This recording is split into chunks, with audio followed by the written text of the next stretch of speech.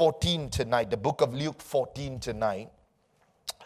I was inspired, this sermon that I'm about to preach to you tonight, by what my children have been doing recently.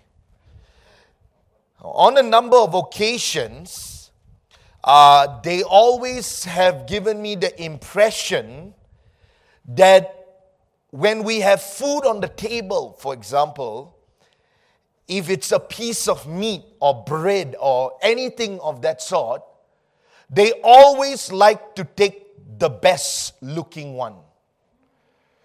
If it had some corners that have been cut off, or if it doesn't look like a full piece of meat, they will not want to take that. They would say, "Daddy, you have that," or "Mommy, you have that." They like the perfect looking piece. This is not only true with food, this is also true with many other things that we have and we do as a family at home. They always like the best seat at home. You know, we have 2 chairs in my office, and my wife and I, we sit on that, and sometimes we spend time reading, and we do, chat and sit down on that chair. And so to them, it's like the chairs that they have is too hard for them. It's like Goldilocks and the 3 bears, you know. It's too hard for them. So they want our chair. They want our seat.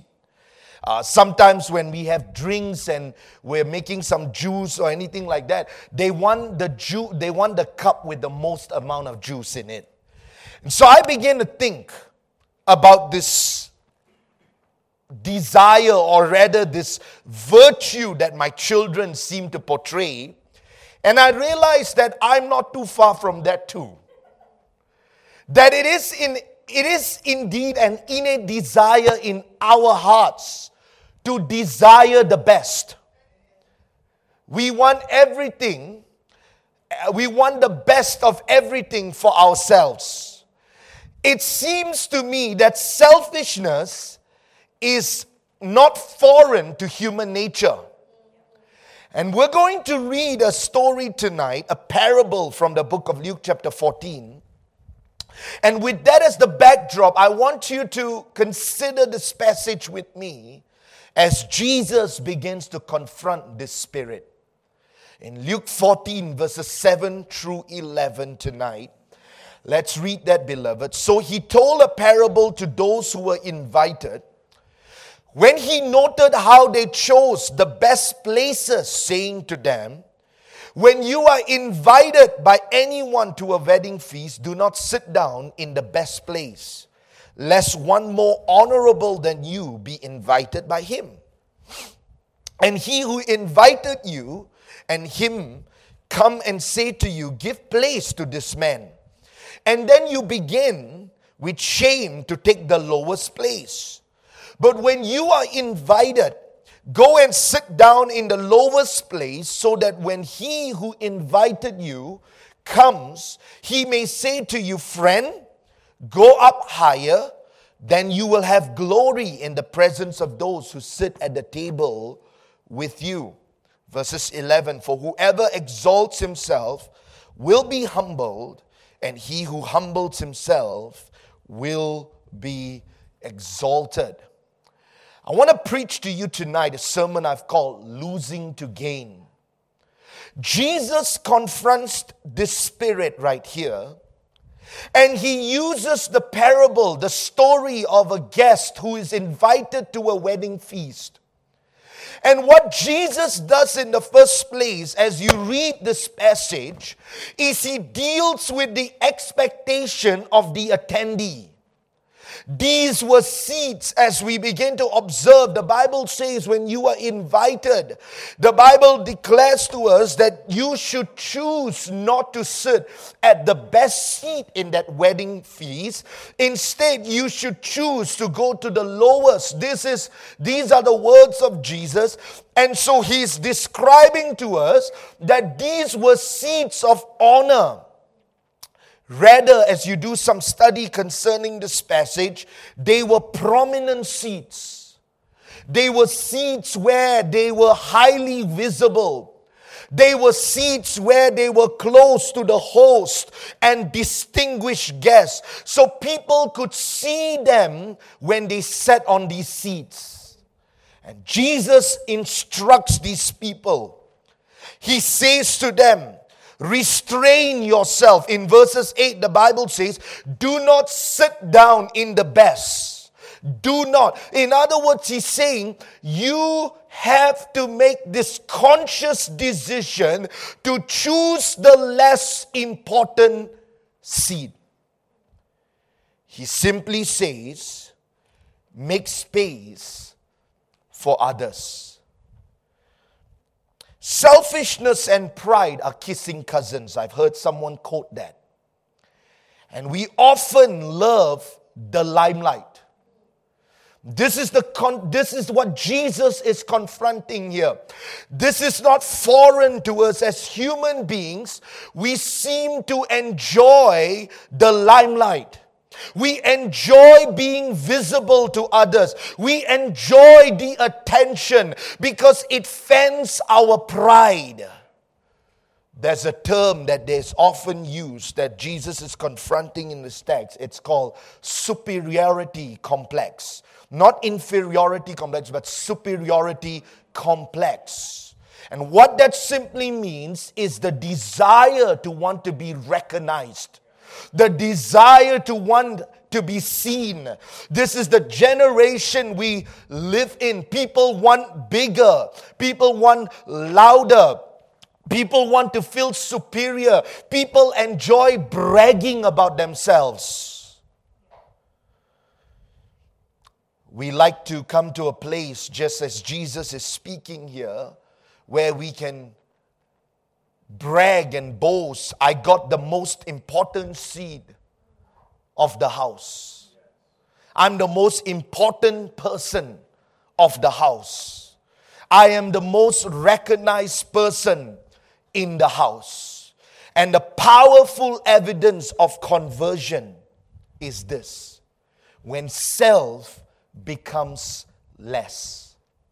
So this spirit that Jesus is confronting, this superiority complex, a spirit that is so prevalent in our culture today, Jesus begins to help us understand that when conversion happens, this is true. I've seen it time and time again. When someone truly gets saved, there is an absence of selfishness in their lives. When a person can think with maturity, there is often they considering others more than themselves. Show me a matured person and I'll show you a person that cares about others more than themselves. It is an uncommon appearance today, especially. It is so uncommon when someone isn't craving to be treated like a VIP. We have this nature in us. We like to be recognized. We like to be called by our title. We like to be called with our position, or rather with the name that has been bestowed upon us. And when we consume ourselves with being called that way, when we consume ourselves with, you know what, if you don't call me like that, or if you don't treat me like that, or if you don't talk to me like that, then you begin to feel threatened. This is a spirit that Jesus is dealing with here. I must be treated a certain way. I must be called a certain way. James chapter 2 confronts this. In verses 2 to 3 it says, "For there should come into your assembly a man with gold rings in fine apparel, and there should also come in a poor man in filthy clothes, and you pay attention to the one wearing fine clothes, and say to him," Chen Guang, no, this scripture is not there. James 2, 2 to 3. "Fine clothes, and say to him, you sit here in a good place, and say to the poor man, you stand there and sit here at my footstool." See, Jesus confronts this segregation. He says this is not right. It is not right that the church comes to a place where people are embraced inappropriately, where just because someone has a certain type of appearance or certain type of clothing, or just because a person has certain type of success in life, they are treated differently in church. They are treated with segregation. They are treated with a form of injustice. Jesus, the Bible in the book of James says, this isn't right. And so I want to talk to you then, once we've dealt with the superiority complex, a profound truth that haunts many people. And I think the reason for that is because we hate losing. In fact, we are horrible at losing. We set our expectations too high to please ourselves because it feels good.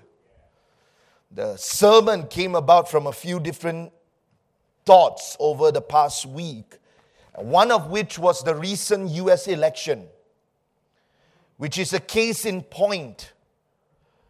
Here we have a man who refuses to simply give up his position. A man who essentially blamed everyone around him, calling his own vice president a coward, choosing not to pay his own lawyer, announcing a protest. I know people say, oh, he didn't say to bring guns. What do you expect when you say a protest in the US? We're not talking about birthday rallies here. We're talking about him speaking it out, and it caused such a chaos. And according to his wife, ex-wife, Ivana, she told People magazine that her ex doesn't like to lose. So he's going to fight and fight and fight. And she went on to say, he is not a good loser. Now, before we jump the gun on Trump, are we a good loser? See, the elder brother syndrome is somewhere in all of us. We don't like someone else being elevated. We don't like someone else being given attention. We don't like the fact when we are ignored. And Jesus describes how your pride can get wounded. The Bible says in verses 9, lest he comes to you and he says, give place to this man, and then you begin with shame to take the lowest place. And so this is the problem in our generation today. We don't like to be told we're wrong. But from our text, Jesus emphasizes that self must decrease. To think not too highly of self. Others should become the priority. When you read this passage, Jesus is emphasizing others need to be the priority, not you. And this involves our thinking, how we can become so caught up, and how we must strive for ourselves to be eliminated from the limelight. How many times we like to be under that attention. We like to be under that limelight. We like to be treated superiorly or even in a superior manner. We enjoy being treated like that. It feels good. It feels good to be recognized. It feels good to have that attention. And sometimes, beloved, let's face it, in our DNA, it is indeed a human need to be given attention. So I'm not preaching that we should be not given attention, but I'm saying to you tonight that we cannot allow the spirit of superiority, preeminence, that I can only sit in this kind of seats, that I can only be treated in such a way. Our thinking when we start looking down at other people just because they are not as talented or gifted like us. And we start condemning people. This is what we call high-mindedness. Romans chapter 12 verses 3, for I say, through the grace given to me, to everyone who is among you, not to think of himself more highly than he ought to think, but to think soberly, as God has dealt to each one a measure of faith. A person who cannot be told they are wrong without retaliation, negative reaction, they always want to only be told they are right. Wow!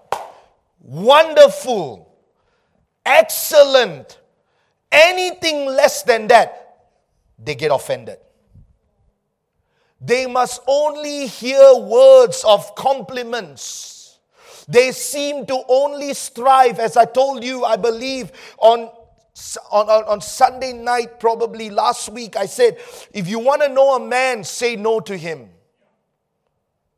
And you can see the true colors of a person. You can see who they truly become. And Paul says that we should not think more highly than we ought to think of ourselves, but to think soberly. This is where compassion comes from.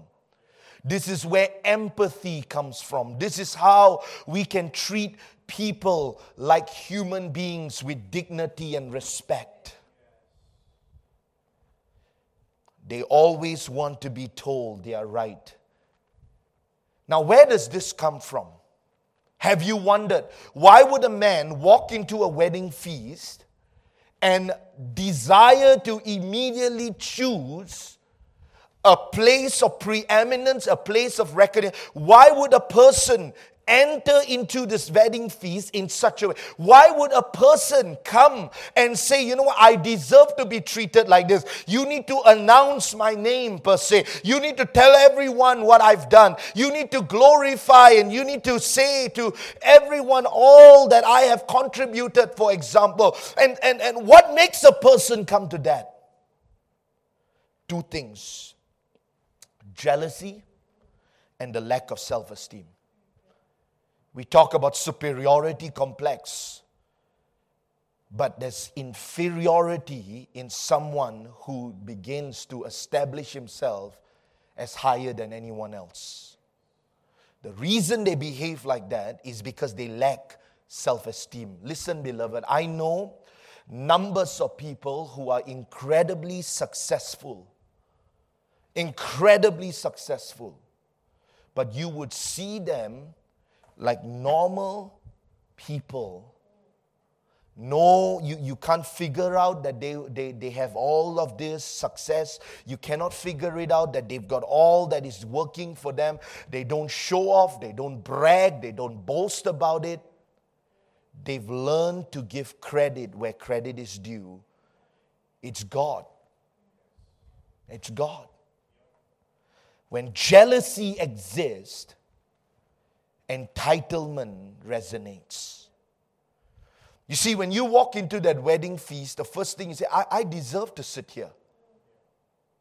And the moment we come with that spirit, I deserve to be paid like this. I deserve to be treated like, I deserve that you talk to me like, I deserve that you treat me this way. The moment we come to that entitlement, I say to you, beloved, when we come to that place where we feel we're entitled, God has no problems wounding our pride. He has no problems coming to us and correcting us. Hey, get up. You need to go and sit there. God has no problems doing it. We see that in our passage. What did he say? He says, get up, go sit on the lower seat. Jesus had no problems correcting and rebuking someone. You want to break someone's pride, correct them. Rebuke them. You would see them break, or you would see them grow in pride. They become more defensive. Who are you to tell me that? Who are you to tell me to go and sit on the lower? Who are you to instruct me in that way? Or they said, you know what? Yeah, you're right. I'm sorry. You know what? Let me stand up. Let me go. See, that choice of response determines the character you have. When pride is present, we always think we're right. When a person blames everyone, it's clear, symbolic that pride is present. Be careful when you get around people and all they ever do is blame. This person's fault, that person's fault, this person's fault. And they never take at all responsibility to their own life. They never say, you know what, I could have done it differently. That's pride. That's pride. Proverbs 13:18, poverty and shame will come to him who disdains correction, hates correction.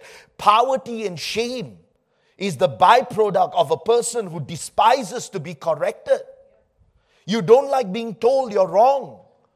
Beloved, the only road that you will be heading towards is poverty and shame, the Bible says. But he who regards a rebuke will be honored. Didn't we read that in Proverbs? Proverbs 13, Proverbs 9 verses 8. I'm quoting from the verses we've been reading recently. Do not correct a scoffer, lest he hate you. Rebuke a wise man, and he will love you. So you want to know whether someone is wise, correct them and see. And you'll know how wise they really are. If they retaliate, if they begin to blow up, and if they begin to react negatively, you know truly where they stand. So the question then is, how well do we respond when we are told we're wrong? How well do we respond when things don't go our way? You know the story of LeBron James, a basketball player. After losing to the Orlando Magic in the Eastern Conference Final, he, instead of going and doing the whole good game handshake formality, James stormed into the locker room angry and upset. I'm sure all of his teammates were equally upset at the outcome, but James was too good to stay and do the right thing. You see, beloved, how many of us, we know that sportsmanship requires a good character. To play and to be able to accept losing requires good sportsmanship. We know, we've read about the tennis player, her name escapes my mind now, that she's a very, very, does anyone remember her name again? No, not Vanessa Williams. But there's another lady, and she threw her racket in temper, and she got angry and upset, and all of that. Beloved, that's telling of a person's character. Get up, go and sit there. Who are you to tell me that? And begin to blow up. Then the second thing we see in this passage is Jesus teaches us the mature thing to do. He says, before you go into that wedding feast, when you walk in, choose the less prominent place. In verses 10, he says, when you're invited, go and sit down in the lowest place. That's wisdom. That's wisdom. Who are you to lift yourself up? If it's your own home, it's a different story. But when you're invited to someone else's function, just sit down at a place where you are less noticed. And Jesus is saying, don't go and try to sit in a place where there's prominence. Don't choose that. He iterates and reiterates that the truth and reality of who we are. In other words, what I'm saying this evening, beloved, hear me out carefully. Come down to earth and realize who you are. You see, we can walk with high noses. And we can think, I'm so, I'm invited to this wedding, and I'm here, and whoever invited me, they're so privileged to have me come actually.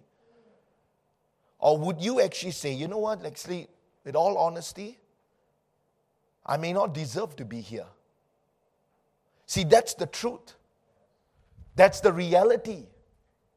But you see, we live in a culture today that doesn't want to face reality. The lessons Jesus was teaching his disciples hinged on humility being embraced while pride is shamed. This was the principle of the entire story. Humility will be embraced, will be exalted, but pride will be put to shame. The proud will be put to shame. Jesus confronted the spirit in the Pharisees. In fact, when you read this passage, Jesus was in the Pharisees' house. He was there with them, and he's saying these words to them because he saw them to be the people who always wanted the best seats in the synagogue. Luke 11:43, woe to you Pharisees, for you love the best seats in the synagogue and greetings in the marketplace. Religiosity promoted a sense of pride when we think we know better. These were the Pharisees, right?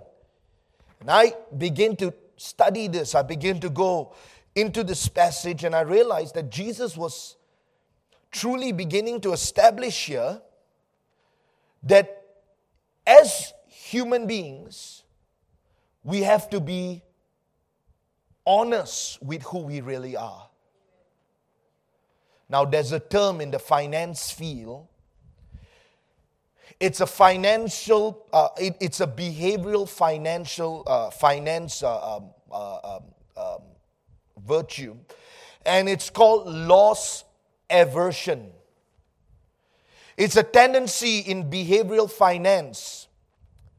Loss aversion is where investors become so fearful of losses that they focus on trying to avoid a loss more so than making gains.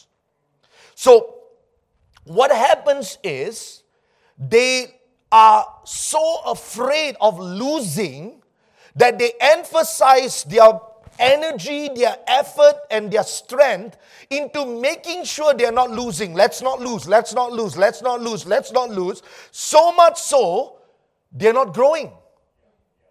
They're caught up in not wanting to lose to the degree that they miss gaining. And this is the problem with you and I as Christians, or even as human beings this evening.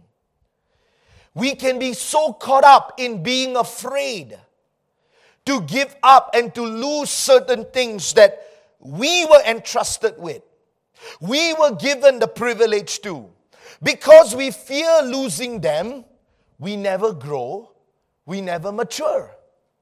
And because of our fear, because we want to hold on to them, we never gain in other areas of our lives. In Matthew chapter 16, 25 to 26, for whoever desires to save his life will lose it.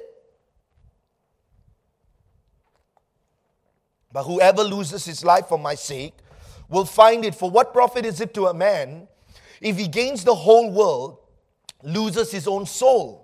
Or what will a man give in exchange for his soul? And so here Jesus reprimands and rebukes the spirit. He says, you are so caught up in not willing to lose to the point that you're going to even lose eternity.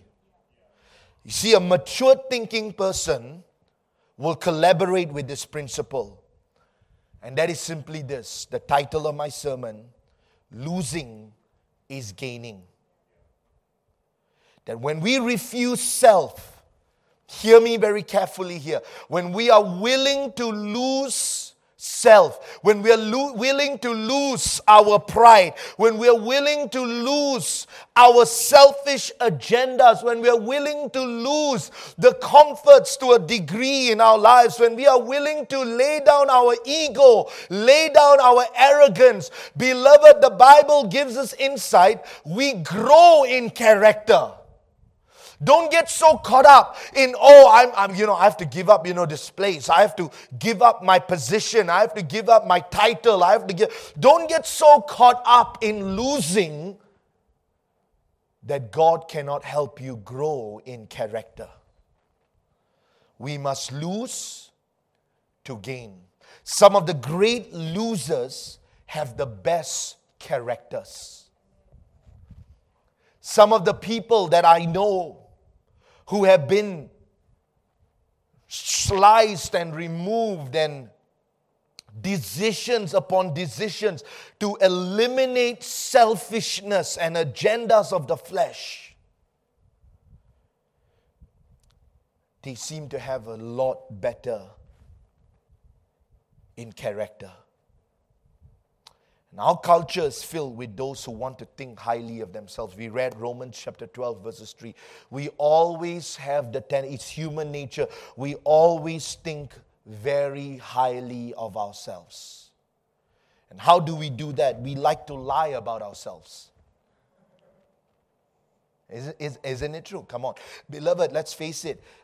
Have you been reading Proverbs to make ourselves look good? We tell yes, we have. I remember there was a story that a pastor got on stage. He says, okay, I want the whole church to read Mark chapter 17. And next week, I want all of you to come back. And after you've read it, I'm going to be preaching from Mark 17. So the whole church, praise God. And they all left. And next week, he came back. He says, okay, how many of you read Mark 17? And nearly the whole church lifted their hands. And then he went on and he says, okay, now I can preach on lying. Because there's no Mark 17. The truth is, we always like people to think highly of us. So what do? We lie. Yeah, I did this. Oh, because why? Because you want someone to think great of you. This is a spirit. A spirit that eliminates honesty and truthfulness. We've come to a place where we want people to think a certain way about us. So we will say anything just to make ourselves look good. Kingdom economy this evening. The Bible gives us insight. And what Jesus is reflecting on in this entire passage gives us insight concerning kingdom economy. Kingdom economy simply means, we talked about loss aversion, but here we find kingdom economy. It simply means that we're gaining here, but we're losing in eternity. In other words, what Jesus was dealing with is a spirit, it's a character that you can lose the seat here in this wedding feast, but you have a greater reward because your character will be changed and you will be in eternity with me. Your character is going to determine your eternity. Jesus begins to make the case. You can sit on the highest seat. People may applaud for us. People may look at us and say, whoa, what a great sermon that was. Whoa, what a fantastic service it was. But let me ask you a question. Does God applaud? See, that's what really matters, isn't it? Who cares how many people applaud here if God is not applauding us? That's kingdom economy. Kingdom economy simply says that God's applause is far more important than people's applause. That God's applause is far more important than people's applause. That no matter what people may do and what people may say, according to kingdom economy, the lowest means the best. That it will actually do us good. And when you've truly been converted, that's the kind of spirit you will carry upon your heart. That I am willing to take the back seat. God, I'm ready. God, I will serve. God, I will be involved. God, I will do everything and anything you call me to. I don't need the limelight. I don't need the attention. I don't need the recognition. I don't need people to applaud me. I just want to do what's right. That is an evidence of a person who has truly been converted. Do you shrivel and feel offended when people don't treat you with respect? Because if that's us, then you have a problem. Do you get offended when people don't give you that place and that position that you went expecting for? People get offended about things like this. I remember years ago there was a number of them who went to the US Bible conference, they had expectations. In fact, they had very high expectations. And a number of these Malaysians came back from that conference disappointed and offended. Because they said, we were not treated like this, we were not treated like that, we were not given this, we were not given that. It seemed like they assumed that these things were a right, not a privilege anymore. That it is your right to give this to me, it is your right to treat me like. But I've learned, beloved, always come to the place where you can expect nothing from people, but place your expectation on God. That's the place where you will have no disappointments and offense. But you see how many times we chase after the accolades, the recognition of this world. Oh, you didn't call me pastor. Oh, you didn't call me brother. Or you didn't call me this. Or you didn't give me that position. You didn't recognize me. You didn't do this for me. We got no time for that. The kingdom of God is bigger than myself and bigger than you. And so let's close then. One of the stories I remember was about Pastor Wayman Mitchell. I'm going to close. Give me 5 minutes. I'm done. Pastor Alex shared this with me years ago. He went into India. And as he got off the plane, Pastor Mitchell began to get his bags. And when he got his bags, some of these disciples, he was back then, I think he might have been about 60 odd years old, 70 years old at that time, or maybe slightly older. And at that time, one of these young men went to him and says, Pastor, let me get your bag for you. I would remember, he turned around, he said to the young man, he said, listen, I've got the bags, I can handle it. But though he sounded straight up, he was simply saying that, you know what? I have to stay humble because I'm here to serve. And ultimately, being the leader of the fellowship, 2,000 odd churches across the nations, that's humility right there. So this spirit, superiority complex needs to be broken in our hearts. How does that happen? And Jesus set the tone. He showed us how it's going to happen.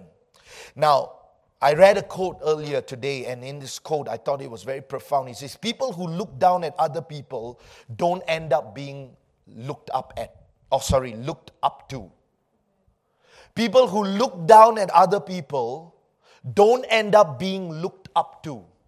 In other words, when you constantly look down at people, when you constantly condemn people, when you constantly have a brighter idea and think you're better than others, no one wants to follow a leader like that. Mark chapter 10, 45, for even the Son of Man did not come to be served, but to serve and to give his life a ransom for many. Luke chapter 6, verses 40, a disciple is not above his teacher, but everyone who is perfectly trained will be like his teacher. Service and serving breaks the spirit. I say that again. Serving and service breaks the spirit. Jesus showed us by washing the feet of the disciples. And we know that the throne waited for him. Can you imagine? Jesus, being the Son of God, knew that there was a throne in the heavenlies for him. It was waiting for him. It was a seat that was right to the right hand, next to the right hand of the Father. And yet, even though he knew all of those privileges were there for him, Jesus served his people. That's profound. He could have said, hey, look, I know I'm already going to heaven. I know I'm going to sit at the right hand of the Father. I know that, you know what, my life on earth is temporal. But he never allowed any of those things to rob him of his purpose on earth. He served. The Bible gives us clarity concerning this. He didn't take his position for granted. He served as a servant. This is the truth that every one of us as Christians must come to. The exalted will be humbled, and the humble will be exalted. This right here tonight as we close is an irrefutable principle. It's a word called hubris. The word hubris means pride before the fall. This is exactly the reality of any person who thinks too highly of themselves, who pretends to know it all with no honesty and truth. So how do you deal with this spirit? I think there's, number one, because of our innate desire for preeminence and our innate desire for superiority, it makes us feel good. We like to be given attention. We like to walk into a restaurant and be called by our names. We like that attention. That's the VIP effect. We like it. How do we deal with it? Number one, practically, we need to express gratitude. Somewhere, this man who came to the wedding feast would instinctively choose a less honorable place. He would have done so if he was grateful to simply have been invited. Are you with me? That means if he had gratitude in his heart, if he was simply thankful, it didn't matter which seat I got, it didn't matter which place you gave me, I am just glad to be here. That comes with gratitude. It doesn't matter if you give me attention, it doesn't matter if you ignore me, it doesn't matter. I am just grateful to be here. Gratitude overcomes pride. Gratitude overcomes the spirit of preeminence that says, I need to be the central attention of anything that's going on. I need to be the focus. So gratitude brings you back to earth. Thank you. Thank you. Thank you. Thank you for the privilege. Thank you for the opportunity. Thank you. There's been times that I've seen this to be true in my own life where I've gone, I've preached, and there are moments when I have had to deal with certain elements of, unfairness or injustice, and it happens. That's life. But I've learned to say, hey, you know what? Thank you for inviting me. Thank you for letting me come. Thank you. Thank you for the privilege. Because I've learned I don't deserve the best seat. I just am glad to do something. See, that's the breakdown right there. That's where people get carried away. The second thing that you can do, a practical advice, and I'm closing here, is to always promote and talk about others better than yourself. Have you got around someone and all they ever do is talk about how great they are? Yeah, I tell you what I did. Let me tell you. And then they go on and all they do is they brag about themselves. It's all about themselves. You sit down with them for 1 hour and all they ever talk about is how great they are. You should write a song for them. You get annoyed with people like that. You get upset. You're like, okay, that's one for the road, and it'll be a long time before I come and sit down with you again. But when you hear people talk about others, when you hear people promoting others, wow, you did a great job. You're not intimidated because someone else is excelling better than you. You're glad. You're happy for them. Oh, you closed a big deal. Wow, praise God. You see, that's a blessing, man. Wow. No, but we deal with an envious, green-eyed generation. When someone does better, we get jealous. And so what do? We compete. And that's why, no doubt, the best seat in the house. Because we're jealous. I need to show this person how well I am doing. I need to show this person how, important I am. I need to show this person. Listen, if you start talking about it, if you start rejoicing in other people's victories, you will learn that life is more than just yourself. I celebrate people who receive breakthrough in this church. I rejoice. I'm not jealous about it. I'm glad. I rejoice. I celebrate when another man preaches way better than I preach, or even preaches better. I celebrate. I'm not intimidated. I know where I stand in God. I know who I am in God. But there's always the need to say, you know what? Honestly, you did a good job. Bob Nardilli was the CEO of Home Depot many years ago. This was back probably in the 1990s. And in the book titled Derail by Tim Irwin, he wrote about this man. And I read it and I was so disturbed about some of the fundamentals and elements of this man. Because this man eventually got kicked out of Home Depot, left as the chairman and CEO. And just to give you a little bit of an inside scoop, people rejoiced when he left.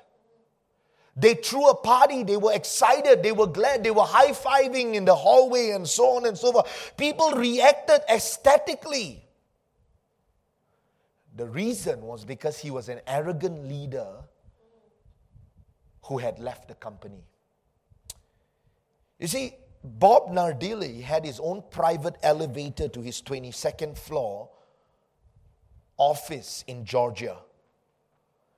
It was his own exclusive elevator. No one else was allowed to use it. He would not share an elevator with an employee. It was his own and only for him.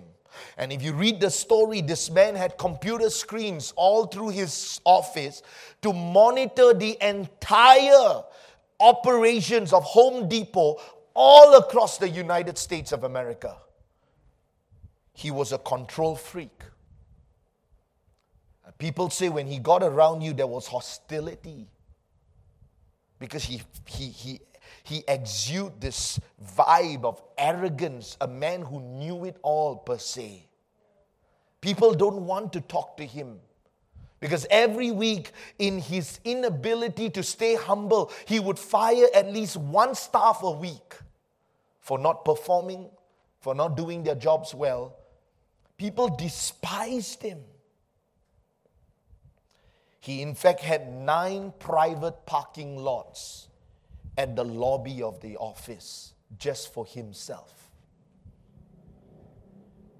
He got derailed, sidetracked, carried away, and no longer effective as a leader. Can I tell you, beloved, when life revolves around you now, it's about my pride. It's about me giving attention. It's about me being given, the privileges. I deserve it. Entitlement, jealousy, lack of self-esteem. You're on the losing end, number one. And number two, it will derail you from the will of God. So stay humble. Have gratitude in your heart. Thank you for the privilege. Thank you. And always find a reason to lift someone else above you. I'm not promoting that we live in condemnation, but I'm challenging you not to live in pride. Let's bow our heads tonight.